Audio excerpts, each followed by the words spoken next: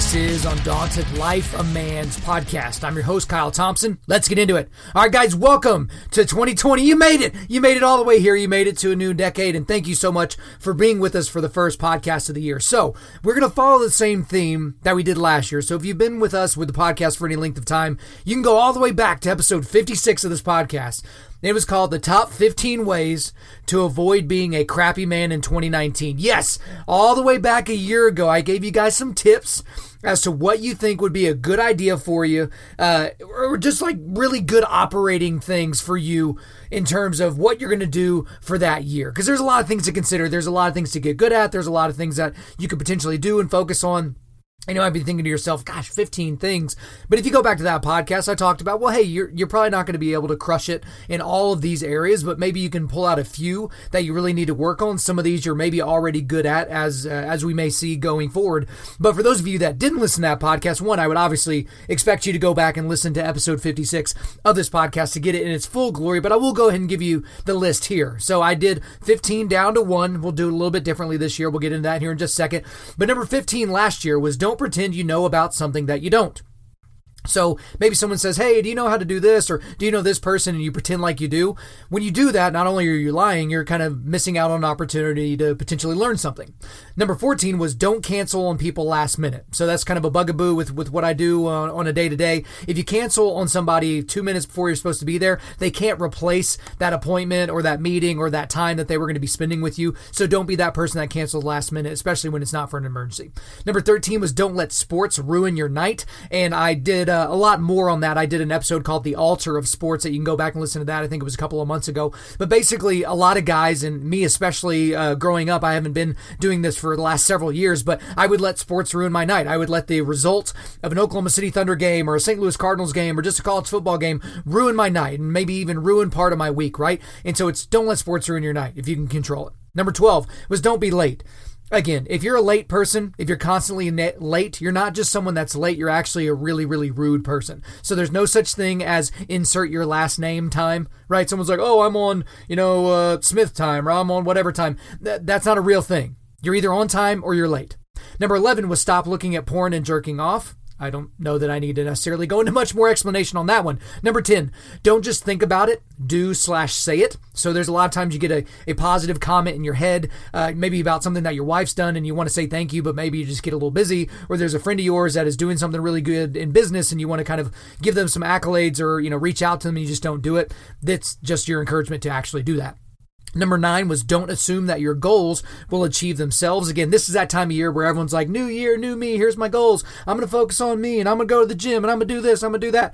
The thing about it is most people just, even if they write down goals, which a lot of guys don't, which we've talked about that as well, most of the guys that write down goals, they just don't even revisit them. They don't come back to them at all, which is really interesting. So the assumption that if you write down the goals that they will all of a sudden take care of themselves is a little bit silly. Number 8 is take male community seriously. And I don't want to take too much of my thunder because we are going to talk about that a lot more here in this podcast. Number 7 is train jujitsu. So you hear me talk about jujitsu all the time. I'm imploring you to train that. Number 6 was read. That's it. Just read. Most of you guys don't read. We'll certainly talk more about that here in just a second, but just reading. That was a big thing for last year. Number 5 is stop being a dick to your wife. For those of you that are married, I know a lot of guys that you don't even intend to be that way to your wife, but it's just something that you do. So it's focusing on stopping doing that. Number 4 is prioritize your wife over your kids.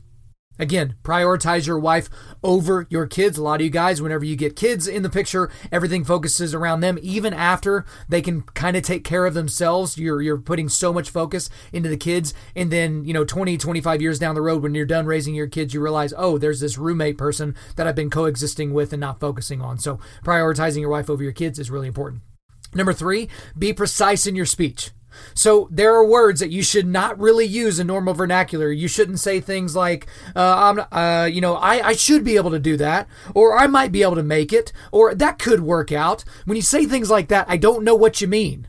So if I say, hey, are you going to be at my house at 10 o'clock? I'm like, yeah, I should be there. So are you coming? Should I expect you at my house? It's one of those deals. Number 2, don't ignore your body. Too many guys are ignoring their bodies. They're not taking care of themselves. They're not sleeping. They're not exercising. They're not dieting. So that's obviously a big one. And then the last one was get in the Bible every day. Get in the Bible every single day. Now, here's the thing with that list. And here's the thing with the ones that I'm going to give you for this year is these 15 aren't now null and void. Right? It's not like, well, you gave me this list of 15, but you're about to give me some more, so what do I do with these other 15? I'm assuming that you guys don't have those other 15 on lock. I'm assuming you guys don't have all of those things figured out. So those are things that you should continue to think about. Now, I know some guys that have actually taken the rules from 2019, the stuff that they should focus on. They typed them up, they printed them out, they put it on their mirror in the morning when they're getting ready. Some guys have it in their truck, they have it in their notes on their phone. That's all great. I don't care how you remind yourself to do these things, but it is very, very important. But it is 2020. It's a brand new year. It's a brand new decade. And so I've got some other things for you guys to consider, okay? So I'm going to be giving you the top 12 ways to avoid being a crappy man in 2020. So you might be thinking, Kyle, you did 15 last year. You're only doing 12 this year. What's the deal? Are you getting lazy? Here's the thing, guys, is like as I thought about these things, I would just write them down. Same thing last year. You basically have a whiteboard. As I would think of things that guys would need to focus on, I would just kind of write it down, right? And so I didn't want to spend maybe an entire podcast on any one of these individual things, or maybe I would tease it out a little bit more further in the future. But these were just the 12 that made the most sense. There were others that came up, but there weren't any that I thought was, worthy of kind of its own spot on this list, I guess. So it could have been more, it could have been less. I actually had this list at 10, and then I figured out kind of an 11th one that made a lot of sense. And then as of yesterday, there was a 12th one that just kind of came out. So this was going to be the top 11 ways, but here we are with the top 12. So one thing that's different about this year's list is that these are in no particular order. Now, last year, you could have put, 15 through 2 and in kind of any order you wanted, and it's number 1 that I wanted to make sure was in your brain. These are not in any particular order. These are just in the order as I thought about them. So there's not necessarily anything, there's no meaning to what's number 1 versus what's number 12. Number 12 is the last one that I did think of that I just added recently, but there's really no rhyme or reason to the flow of it. So just kind of go with me, but we're going to go into these. These are the top 12 ways to avoid being a crappy man in 2020. So let's go into number 1, and that is train to the point of complete exhaustion. Train to the point of complete exhaustion. So here's the thing. I know a lot of guys that quote unquote work out. They exercise, they train, that's what they do. But these guys can go an entire calendar year, and you might be thinking of yourself here. You can go an entire calendar year and not think to yourself, man, I was absolutely, completely exhausted at that point. After that particular workout, after that particular run, after this, after whatever, I literally had to just lay on the ground for 2 or 3 minutes just to catch my breath before I could even consider talking to somebody. Because the thing that I understand about a lot of guys, so I'm making an assumption here. I'm making an assumption that the guys that are listening to this podcast are not necessarily struggling with getting in the gym and doing the things that they need to do. I'm assuming that's a given. You're an adult at this point. If you're sitting around doing nothing with yourself, there's nothing that I can magically say to you that's going to make you like pop off the couch and be like, hey, I don't want to be fat this year. There's nothing I can say. I'm okay with that. It is what it is. But for a lot of you guys that are training, you're not training hard enough. You're just not. You're doing what it takes to get by. You do your little cycle of lifts or you do your runs or whatever. And you know what? You just never really gone past 2 miles on a run just because, I just kind of stay at, a 9-10 minute pace and I just kind of get my 2 miles in and then I move on with the rest of my day. And guys, that's better than nothing, but it's not a lot. I mean, you're certainly not pushing the limits. You're not making yourself that much better by just going through the motions. And one of the ways that you can do that is if you periodically, not all the time, certainly not all the time, but if you periodically push yourself to the point of complete exhaustion, where you are so out of it, you are so done that you're just like, oh my gosh, I just don't know if I could have dug down and done much deeper, then you're kind of reaching the expanses of what your limits are physically. And so for me, when it comes to complete exhaustion, I think about whenever, let's say you've got a group or maybe you do like some circuit training. So you do a minute on these 12 different, exercises or something like that, or whatever the situation may be. I know that for us on Sunday nights, we used to do at our jiu-jitsu class that we would do these circuits. It was like 15 different stations and you do these circuits. And the thing was, is guys would get tired at the same place at every point in the circuit. because they would just kind of dog it. And then they would get to a certain point in the circuit and then they would just kind of like take it easy. That's why I don't really like circuit workouts, is because for the most part, people can take it easy whenever the heck they want. They take the first 30 seconds off. They do, 15 seconds kind of hard, and then they basically pretend they're breathing hard for the last 15, and then they just mosey on to the other station. But the thing about it is what I would do during all those things is I would try to figure out which station I was tempted to go light on, because maybe the station after that was really hard, or 2 stations after that would be hard, or maybe it was the one right after a hard station or something like that. And I would try to go full bore at the one that I was normally worried about taking it easy. Because at the end of the workout, you should be completely wiped out and exhausted. And maybe I'm belaboring the point, but I really want to drive this home. Most of you guys don't train hard enough. And then you look around at some of the guys that are in your class with you, or that are in your running group with you, or whatever the situation may be, and you're like, man, they're in such better shape. Genetically, there might be a component there, but let's just assume they're outworking you. You're just not doing as much. And you're like, man, that guy's in such good shape. Well, how do you think he got that way? By taking it easy every single time he worked out? Now, again, don't hear me saying something that I'm not. Don't go to complete exhaustion every time. That's one of the biggest reasons why I'm not a huge fan of CrossFit. You should not be working out to failure every single time you work out. You certainly should not be working out to failure doing things like cleans and jerks and snatch and deadlift ever. You should never do those things to failure. That's so stupid. But you should push yourself to complete exhaustion at some point. So the first thing for this year, train to the point of complete exhaustion. All right, number 2, make amends. Make amends. So obviously this one, you can kind of take it a bunch of different ways. But for a lot of guys, you've got some drama in your life that has gone unaccounted for and undiscussed and unsolved. And a lot of it has to do with the fact that you just haven't made amends with people. So there are certain people in your life that have maybe taken advantage of you. You have people in your life that have hurt you. You've had people in your life that have done things specifically with the express purpose of hurting you or hurting the people that you love as well. And you haven't dealt with that fully yet.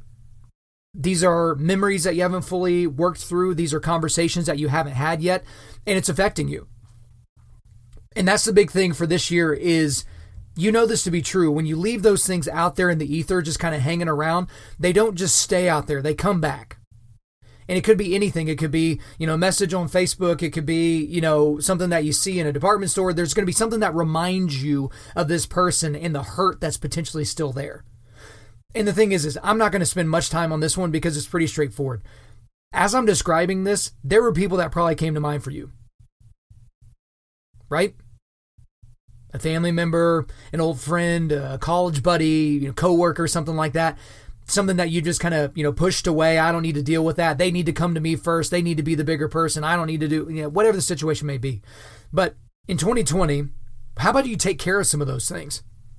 And that doesn't mean, every one of those conversations is going to turn into a Lifetime movie or a Hallmark card or something like that. It's just take care of the things that you can take care of. Own the things that you can own. If you've done wrong, own the wrong that you've done to other people and try to make amends. Okay? So that's number 2 for 2020. Make amends. All right. The third way to avoid being a crappy man in 2020 is, train jujitsu. Now, guys, I'm fully aware that I said this back in 2019. I said that for that year, but here's the deal. Training jiu-jitsu is unbelievably important. And I know you probably haven't heard me say that before, or you've heard me say it pretty much every single podcast, but training jiu-jitsu is so unbelievably important. But I'm going to take a slightly different tack than I normally do, because I've done entire podcasts, multiple podcasts just on the subject of jiu-jitsu. I bring it up multiple times on episodes of the podcast. It's just something that I talk about a lot. It's something that I'm passionate about, something that I think has a tremendous amount of value for people. But I want to specifically address a group of people right now that say something along the lines of, you know what, Kyle, fighting's just not really my thing. Yeah, I just don't really have any interest in fighting or grappling or, being around sweaty guys or blah, blah, blah, or any of those things. I want to address you guys directly. You might be right. You might 100% be right. Jiu-jitsu, training, any type of martial arts, like real martial arts, not like Aikido or, karate or any of that nonsense, but like a real martial art. It may not be for you. But do you know that? And I mean, do you really know that? And not know that from assumptions, but know that from experience.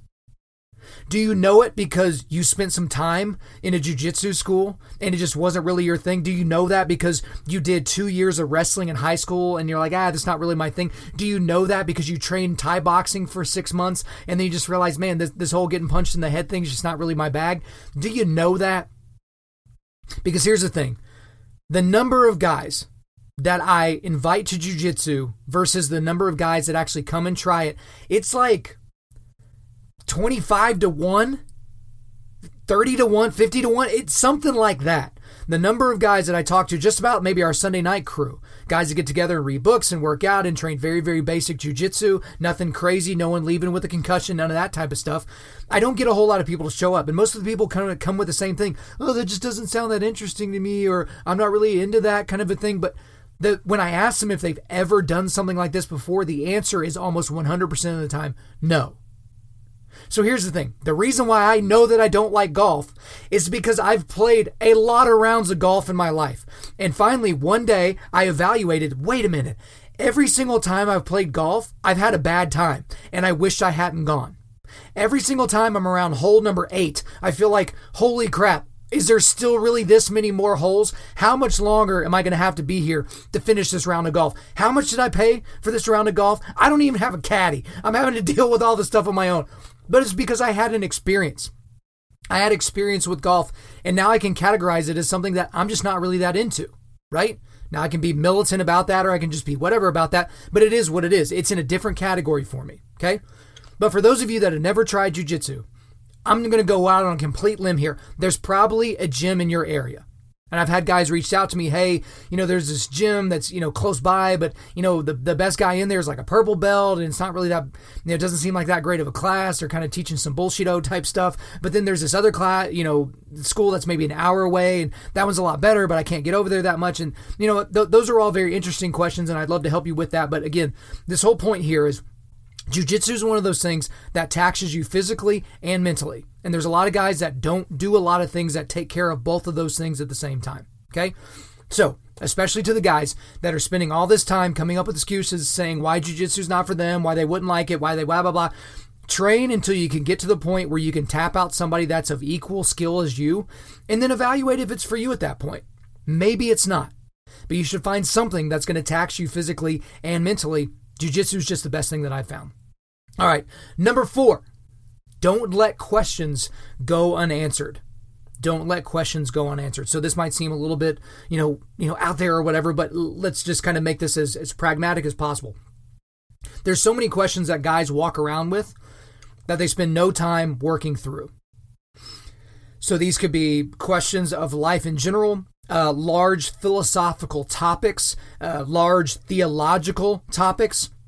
And they have these questions, and it comes up with them semi-regularly, but then they don't do anything to dig into it. Okay? Most guys, most adult males are not researchers. And I mean like real researchers, not like, oh, should I use this tight end or that tight end for my fantasy football playoff? Not like that. I mean like real research.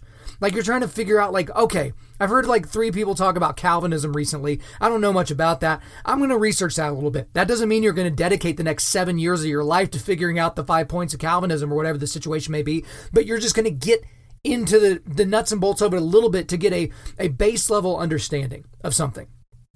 Maybe you're, I think I'm going to talk about the Overton window at different points, maybe coming up this month, a little bit later this month. But that's like a topic that's come up in conversation. And then you kind of look at that as a philosophical topic or as a political topic, and you're like, okay, maybe I should consider that one way or another. A lot of you guys have positions on subject matters, just think politically or socially, and you have no idea why you think those ways. You have no idea why you think left as opposed to right. You have no freaking clue. It's because you have all these unanswered questions and you've gone unchallenged for so long that you have no idea how exactly you've gotten to the point that you've been able to make a declaration on one side or the other of any particular issue. But the thing about it is you shouldn't let these questions go unanswered. If you've got even a deeper question in your heart, like, why am I here? I'm sitting in a cubicle, all day long and all week long, and I get my 2 weeks off, and, I got to ask for permission if I need to go to the bathroom, and, is this where I want to be? Is this, the life that I have for myself, is this the best way to provide for my family? That's a question that you really need to dig into. Like, You don't want to be one of those people that just kind of lets that question go, and then you're 25 years down the road into this career that you hate, and all of a sudden you're just stuck. You don't want to be that person. It's because you have to question these things, and you have to drill down to the base level of these things and figure out, why is it that I'm thinking about this particular subject? For those of you that are believers, which there are a lot of you that listen to this podcast, obviously, and for those of you that are not believers listening to this, we're so happy that you're here listening to this. But for some of you, don't you think God's trying to communicate something to you with these longings, these questions that are bubbling up inside your soul or inside your brain? Maybe there's a communication that God's trying to get to you through researching one of those topics. So again, as I said this and as I'm describing this and teasing out this idea, I'm sure some of those questions came up for you. Jot them down. Jot them down. Text them to a buddy. Leave yourself a note on your phone. Leave a voice memo, whatever the situation may be. But start digging into that. Start figuring out how you feel about that certain topic, and then maybe delve into, be your own little personal detective, why you think that's come up for you. Okay? So number 4, don't let questions go unanswered. Number 5, join, start, or define your foxhole. Okay, so that's join/start/define your foxhole. So again, I talked about this in the last podcast, but the podcast that has gotten kind of the most chatter and the most questions directly to me was the Your Foxhole podcast, Your Foxhole, episode 104 of this podcast. And so I'm not going to do a rehash of what a foxhole is, but that's basically, I go into way more detail in episode 104, but it's the guys that are around you that you're doing life with, right? The guys that are pushing you, the guys that you're pushing, the guys that you're learning from, and, the iron sharpening ironing, however you want to say it, right? But so many guys have talked to me philosophically about a foxhole. And, they've got a potential foxhole here because they live here. And then if they did this, maybe they could get together. And the thing about it is I feel like guys are way too much in their heads about the foxhole thing. Okay. Some of you guys have a foxhole that's already established, but you just need to step into it. You need to join it. Okay. Some of you guys kind of already have kind of this milieu of a foxhole going on right now, but you need to define it. You need to define some parameters, kind of what we're going to be about, some of the things that we're going to do as a crew. It doesn't have to be super formalized, but you need to kind of define that a little bit. But for some of you, and this is where I've encouraged a lot of you to do this, you need to start one. You don't have a strong foxhole. You don't have kind of that natural foxhole, maybe a family foxhole or something like that in your community, and it just kind of is what it is. But you just need to start it. Maybe it's you and 2 other guys to start, right? If it's you and just 1 other guy, that just means you're hanging out, right? But if it's you and 2 other guys, that's the beginnings of a foxhole. And you kind of figure out the things that you're going to do as a group. Because again, guys like to do things shoulder to shoulder before they come together in a circle to talk about them. But again, this is your year to do that. You've spent the last 2, 3, 10 years, whatever the situation may be, thinking, it'd be so nice if I had guys that were in my life that I could depend on and all these things. But you've done nothing to cultivate those relationships. Like they weren't supposed to just fall out of the sky and directly into your life and affect you in an incredibly important and positive way. So this is your year. Join, start, define your foxhole. This is your year. That's number 5. All right, guys, number 6, move towards hard discussions. Move towards hard discussions. Okay. There's a lot of guys in my life that avoid hard discussions above everything else. They do not want to have that hard discussion.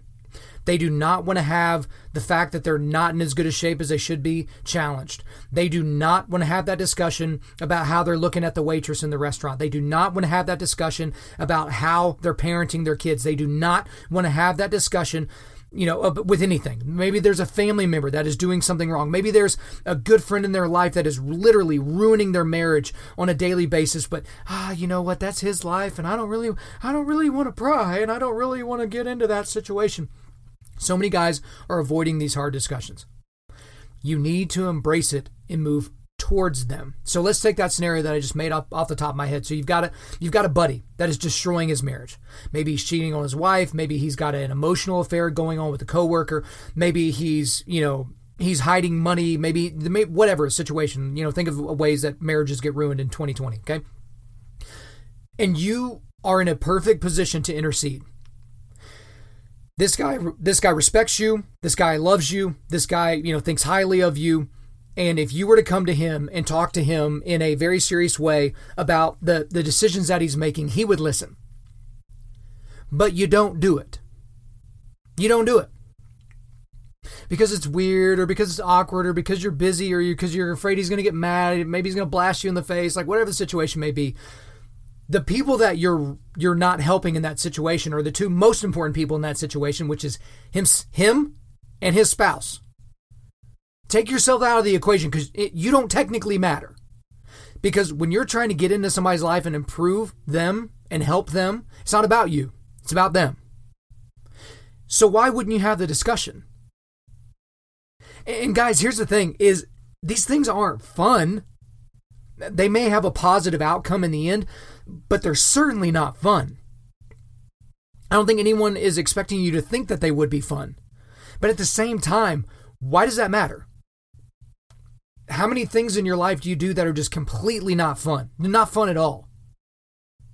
I mean, so many of you guys have people that you can have a direct effect on, but you just don't want to do anything about it, okay? There's a show that's, I think it's on television still, but I see it on YouTube, but it's What Would You Do?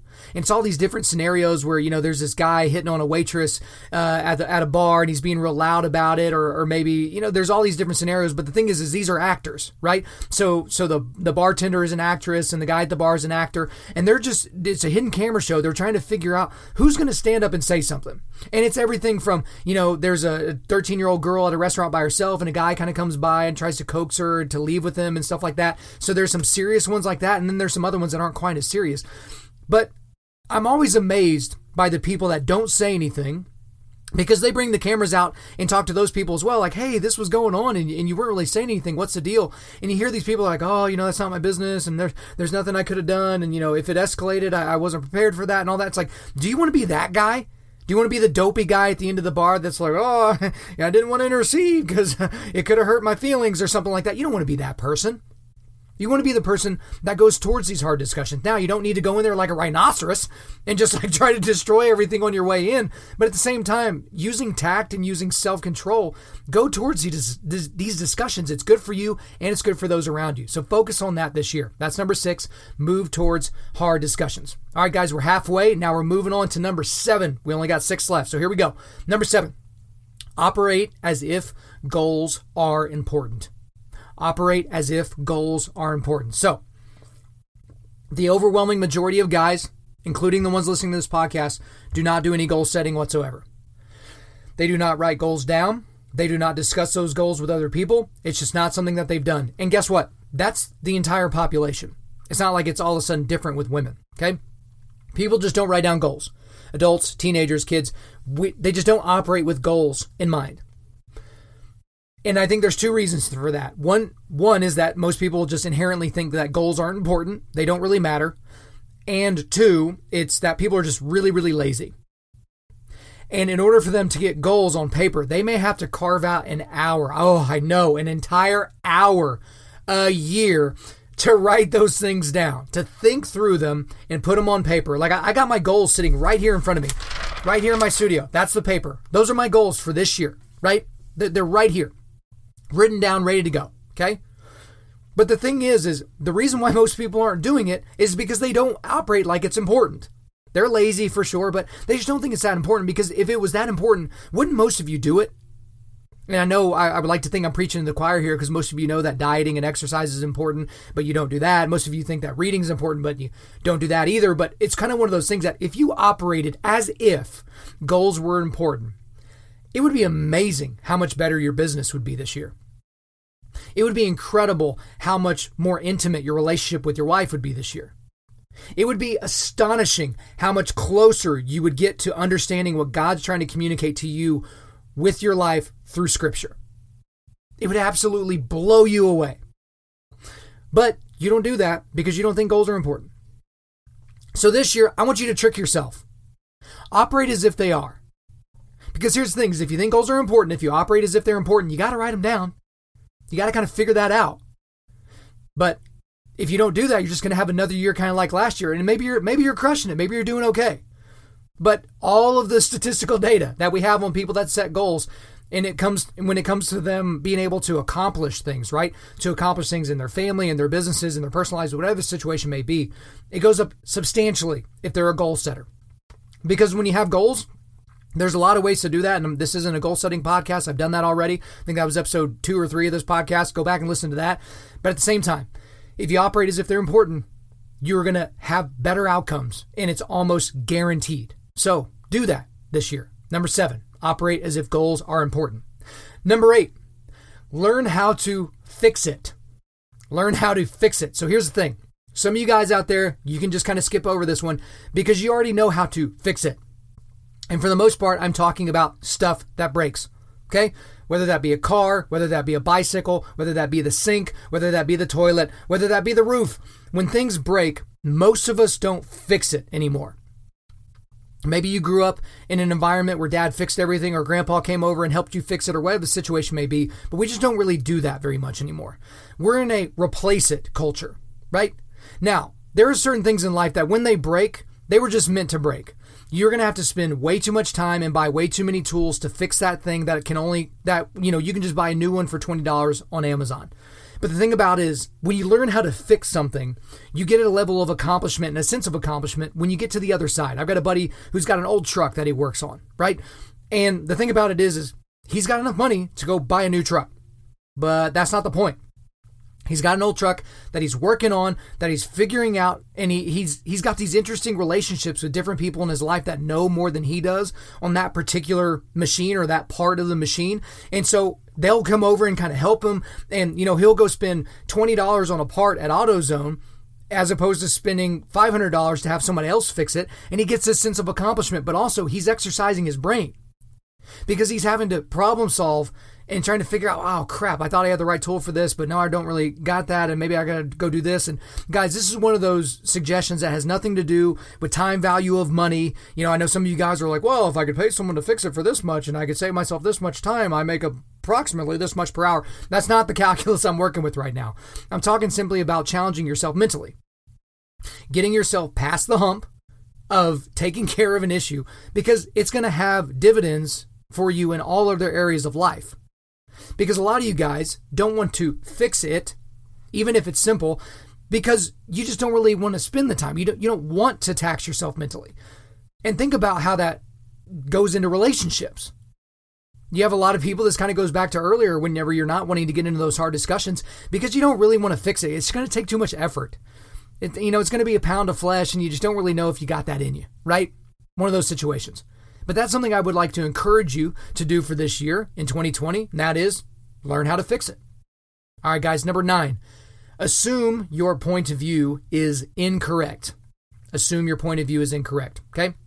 So I'm the type of guy that I like to have debates with people. Now, I want these debates to be cordial. I want them to be positive. I want everybody to leave that conversation feeling like they've been heard and also feeling like they have some things they need to chew on themselves. But one of the things that I found is most helpful, especially on a topic like abortion, right? One that I have such black and white views on, and I've done entire episodes about that subject matter before, and I've kind of helped a lot of you guys, figure out your thoughts around those issues so that you can have more substantive discussions about abortion. But when you think about something like that, if you put yourself in the mindset that, what if my point of view is wrong? I'm going to assume that my point of view on this important issue or topic is incorrect. When you do that, that's an old speech and debate trick where you have to argue the other side. And when you argue the other side, even if you vehemently disagree with that other side, you will instinctively and inherently find holes in your original point of view. When you find those holes in your original point of view, in order to keep your original point of view, you've got to fill those holes with something.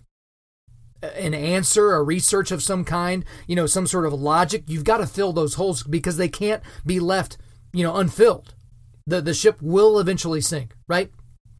But for a lot of you guys, you have these very, very strong opinions on things. And again, as I've talked about earlier, you don't really even know why, but you've never assumed that you might be wrong.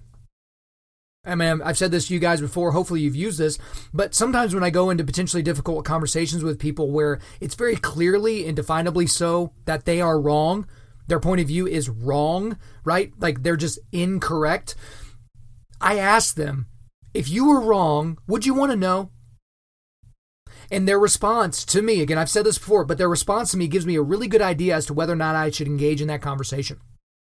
Because if I ask them, if you were wrong, would you want to know? If they're like, well, I'm not wrong, and you're just assuming that I'm wrong, and who are you to say, and blah, blah, that's a great time to change the subject and move on with your life, right? Just move on. But if you say to somebody, hey, if you were wrong about that, would you want to know?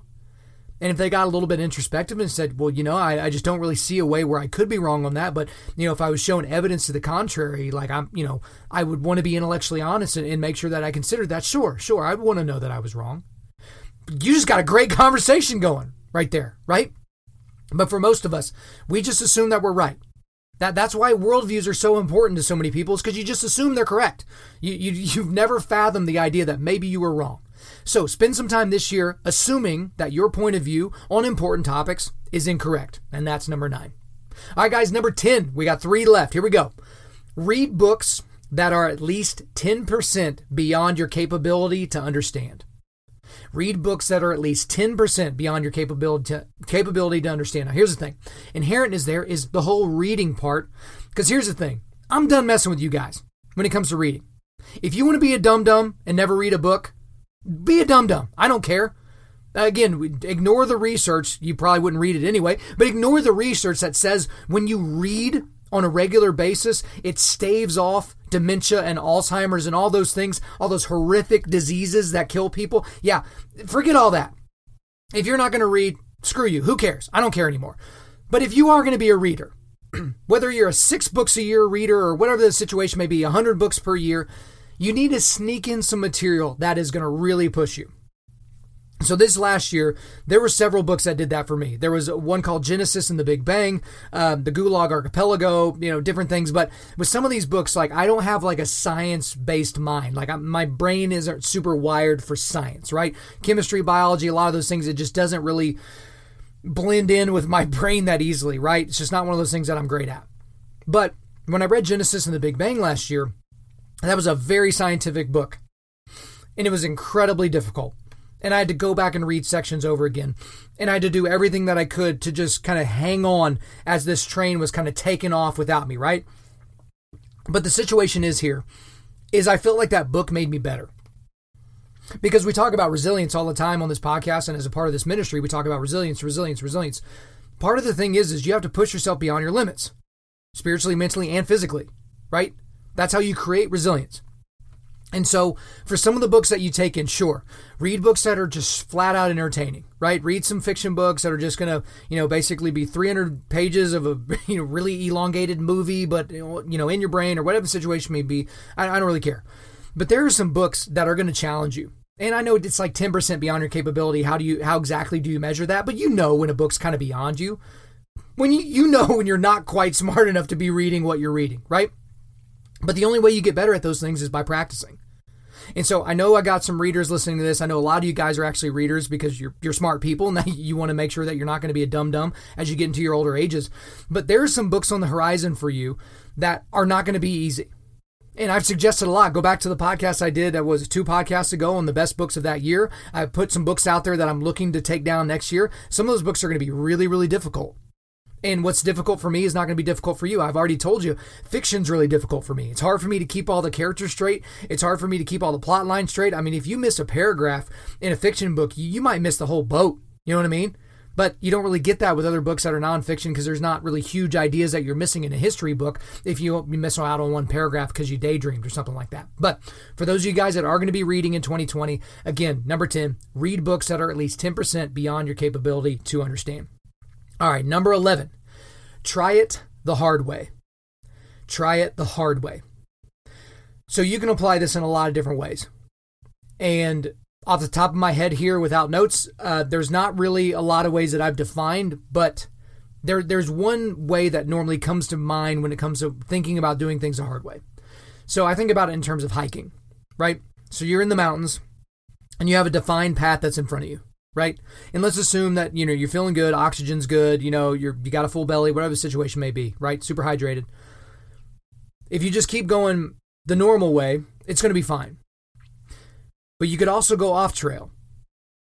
You could just veer off trail and just see what's out on the other side. And that's what I want to encourage you guys to do.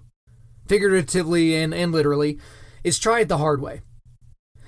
If there's an easy way to do a move in jiu-jitsu, try it the hard way. Train it the hard way. Callous your brain to difficult things. Because that's the thing for a lot of you guys, when you quit things, when you stop training in the middle of a training cycle, when you stop reading a book because it just wasn't that fun in the first 50 pages, when you stop that relationship with that person that you thought was really important to you, but it was going to take a little bit more extra, more work to hang on to that relationship. A lot of that is because you're just mentally weak. You haven't done things that were that hard. And I've talked about this before as well, physically. I know people that, they're just so exhausted. We're doing abs and, I'm telling them to get their feet up off the floor. No, they just can't get their feet up off the floor. But what's funny is when their feet hit the floor and I say, hey, get your feet up, they can get their feet up every single time. When I say, hey, get in the top of a push-up, we're going to do more push-ups. They were just laying on the ground a second ago and now they're at the top of a push-up. It's because their bodies are actually capable, but their brains aren't. It's because they haven't spent enough time doing it the hard way. And so I want to encourage you guys to do that this year. As you're training, as you're reading, as you're hiking, as you're working, as you're friending, as you're relationshiping, whatever the situation may be, right? I want you to do it the hard way sometimes. Not every time. Don't be the weirdo that's trying to go the hard way every time. Literally, if all you need to do to get across the street is walk across the street, I'm not telling you that you need to run out of town and run back in. That's not what I'm saying that you need to do. But there are times when you can see the two roads.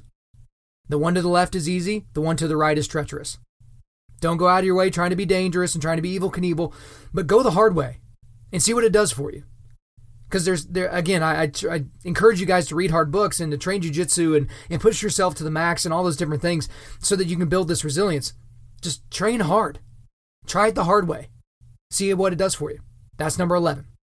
All right, guys, that was the list, right? As of 24 hours ago, that was the list for this year. But number 12 just kind of revealed itself to me because of something that happened. So number 12 is this. Train to protect yourself and others.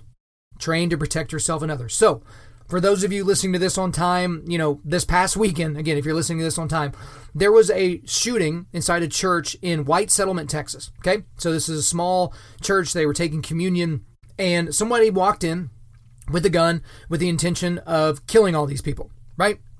As of where I sit right now, I do not know anything about this person. I don't know what age they were. I don't know if they had any connection to the church. The details that are coming out are awkwardly coming out a little bit slower than normal. But again, this is still fresh, okay?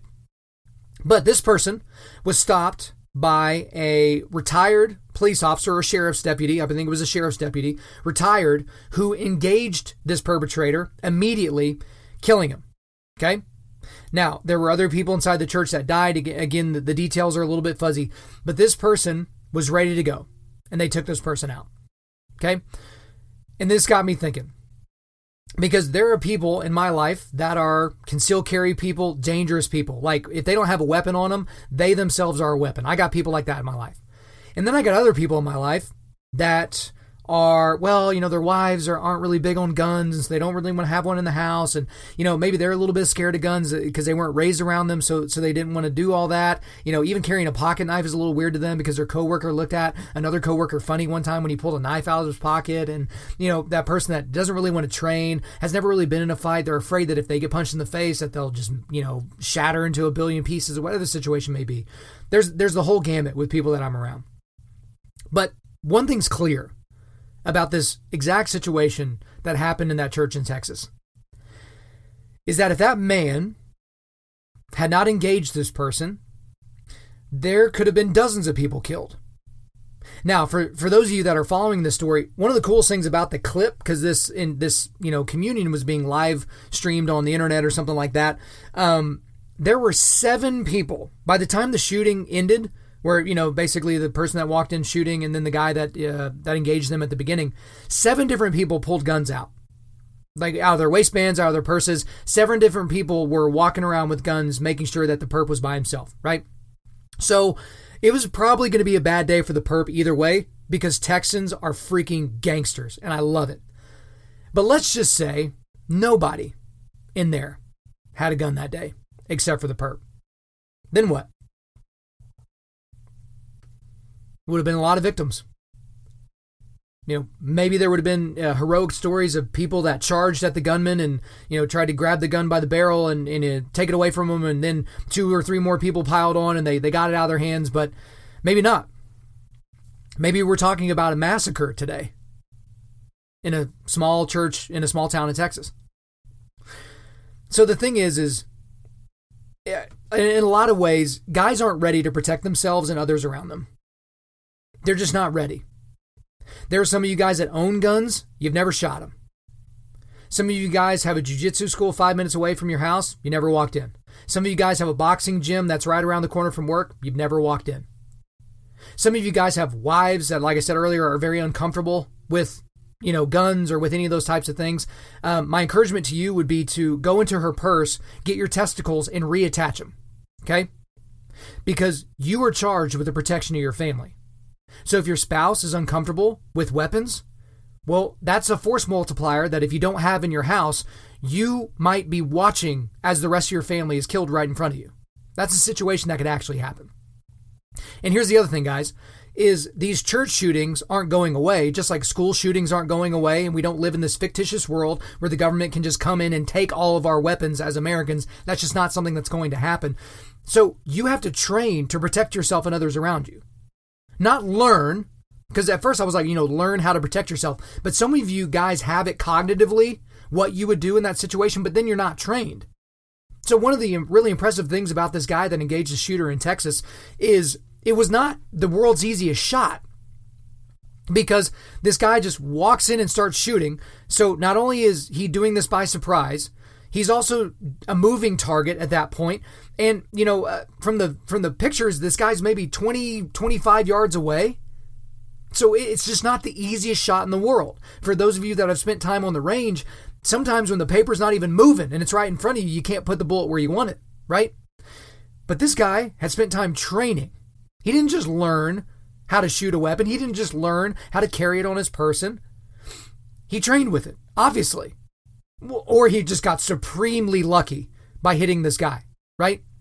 But for those of you, if your heart rate's never been elevated when you've been training with your weapon, at what point do you think that that's just going to come to you naturally whenever it actually counts? Whenever your heart rate goes from 70 to 160 when somebody walks in and starts shooting, what are you going to do if you don't have any prior experience with that? So it's not just about learning, it's about actually training it. And guys, if you're a concealed carry person, and I know I'm talking to some people that are out of the country and, maybe you're in a country that doesn't allow you to have weapons. I'm sorry about that, your government doesn't see the need to let you, protect yourself with a force multiplier. But for those of you that are in America that have concealed carry or have weapons and go to church, why are you not carrying in church? And I know some people are like, well, it's not really legal to carry in my church, or there's not really people, the church doesn't really want us doing that. They have hired security or whatever the situation may be. But at the church that I go to in Edmond, Oklahoma, I know where the security guard is. He's a fat guy that sits in a desk in one corner of the church. And so if there's a shooting in the sanctuary, he's not close by. And I'm assuming that there are other people there that are security, unmarked, or they don't have uniforms on, or whatever the situation may be. But at the same time, if something goes on in your Sunday school room or in the bathroom or something like that, so you can't just assume security is going to be there in time. By the time security is there to engage the perpetrator, how many people are dead? How much blood's on the ground? You just don't know that. And so, and I'm using a lot of this in the church setting because that's what's fresh on mind. But there's so many guys that just aren't ready. They're not ready, mentally or physically, to protect themselves or the people around them. At home, in public, at work, at church, they're just not ready. Why would you want to be that person? Again, it's the concept of whether you're going to be a sheep or a sheepdog. For most of you guys aren't wolves, right? That are looking to prey on the weak. But the overwhelming majority of people out there, they're sheep. They just go whatever direction the wind's blowing. They don't really want to ruffle any feathers and all those different things. They don't really want to engage with the people. And those are the people that when the bullets start flying, they freeze. And I'm imploring you, don't be that person. Don't be that person that when what hits the fan, they just freeze and they can't function. Or everyone starts running this way, and so they just run with them because they just assume that's the best thing to do at that moment. And again, I'm not trying to say, hey, you need to be Captain America and always run towards the sound of danger and all those different things. Like that's kind of a different deal for most people. But if somebody is between you and your family's safe exit, what are you going to do? And if you're one of those guys that's, you just assume things are always going to work out. Have you seen enough examples in this world of it not working out for people? Like, how many more examples do you need to see of people that are murdered inside their own homes or people that are taken advantage in public in broad daylight for you to be like, yeah, I don't want to be that victim. I don't want to be that person. And I've even heard, and this is going to be real sensitive for some people, one person's like, look, I'm a Christian. I don't need to defend myself. That's what God's there for. Really? So you're not going to protect your home, and you're not going to protect yourself, and you're not going to physically protect the people around you because God?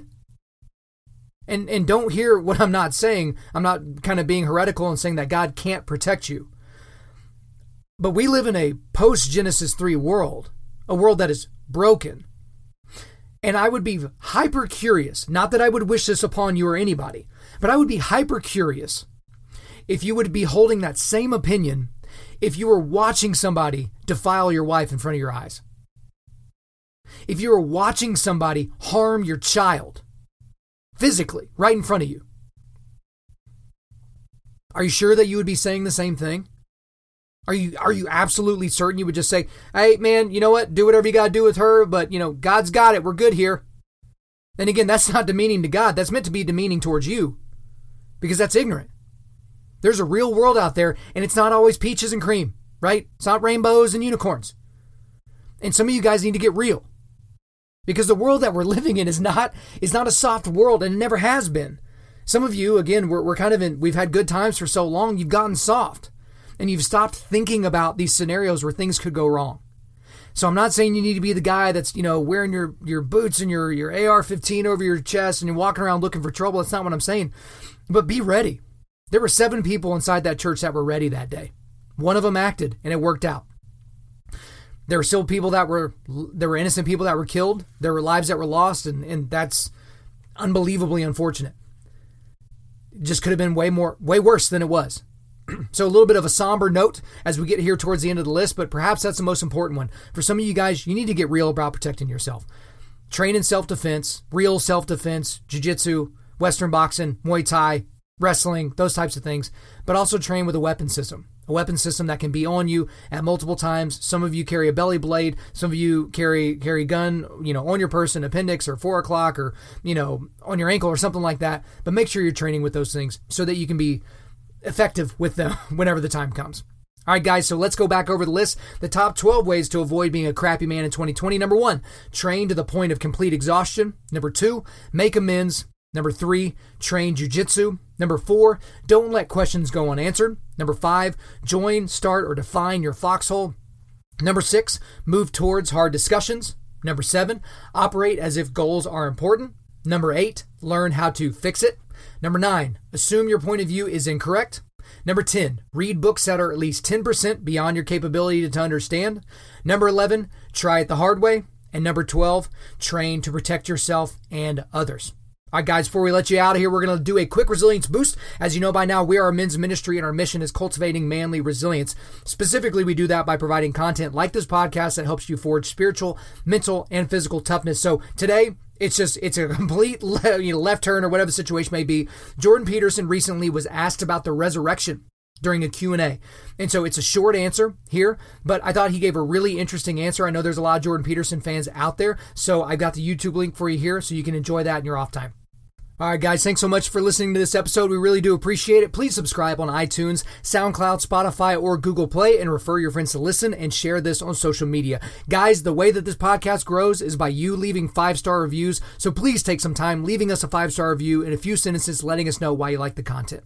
I'm currently booking speaking engagements for the entirety of 2020, so if you want me to come speak to your team, to your men's event, on your podcast, whatever, hit me up, info@undaunted.life. Again, the email is info@undaunted.life. The website website is www.undaunted.life, and you can follow us on Instagram and Twitter at undauntedlife or facebook.com/undauntedlife.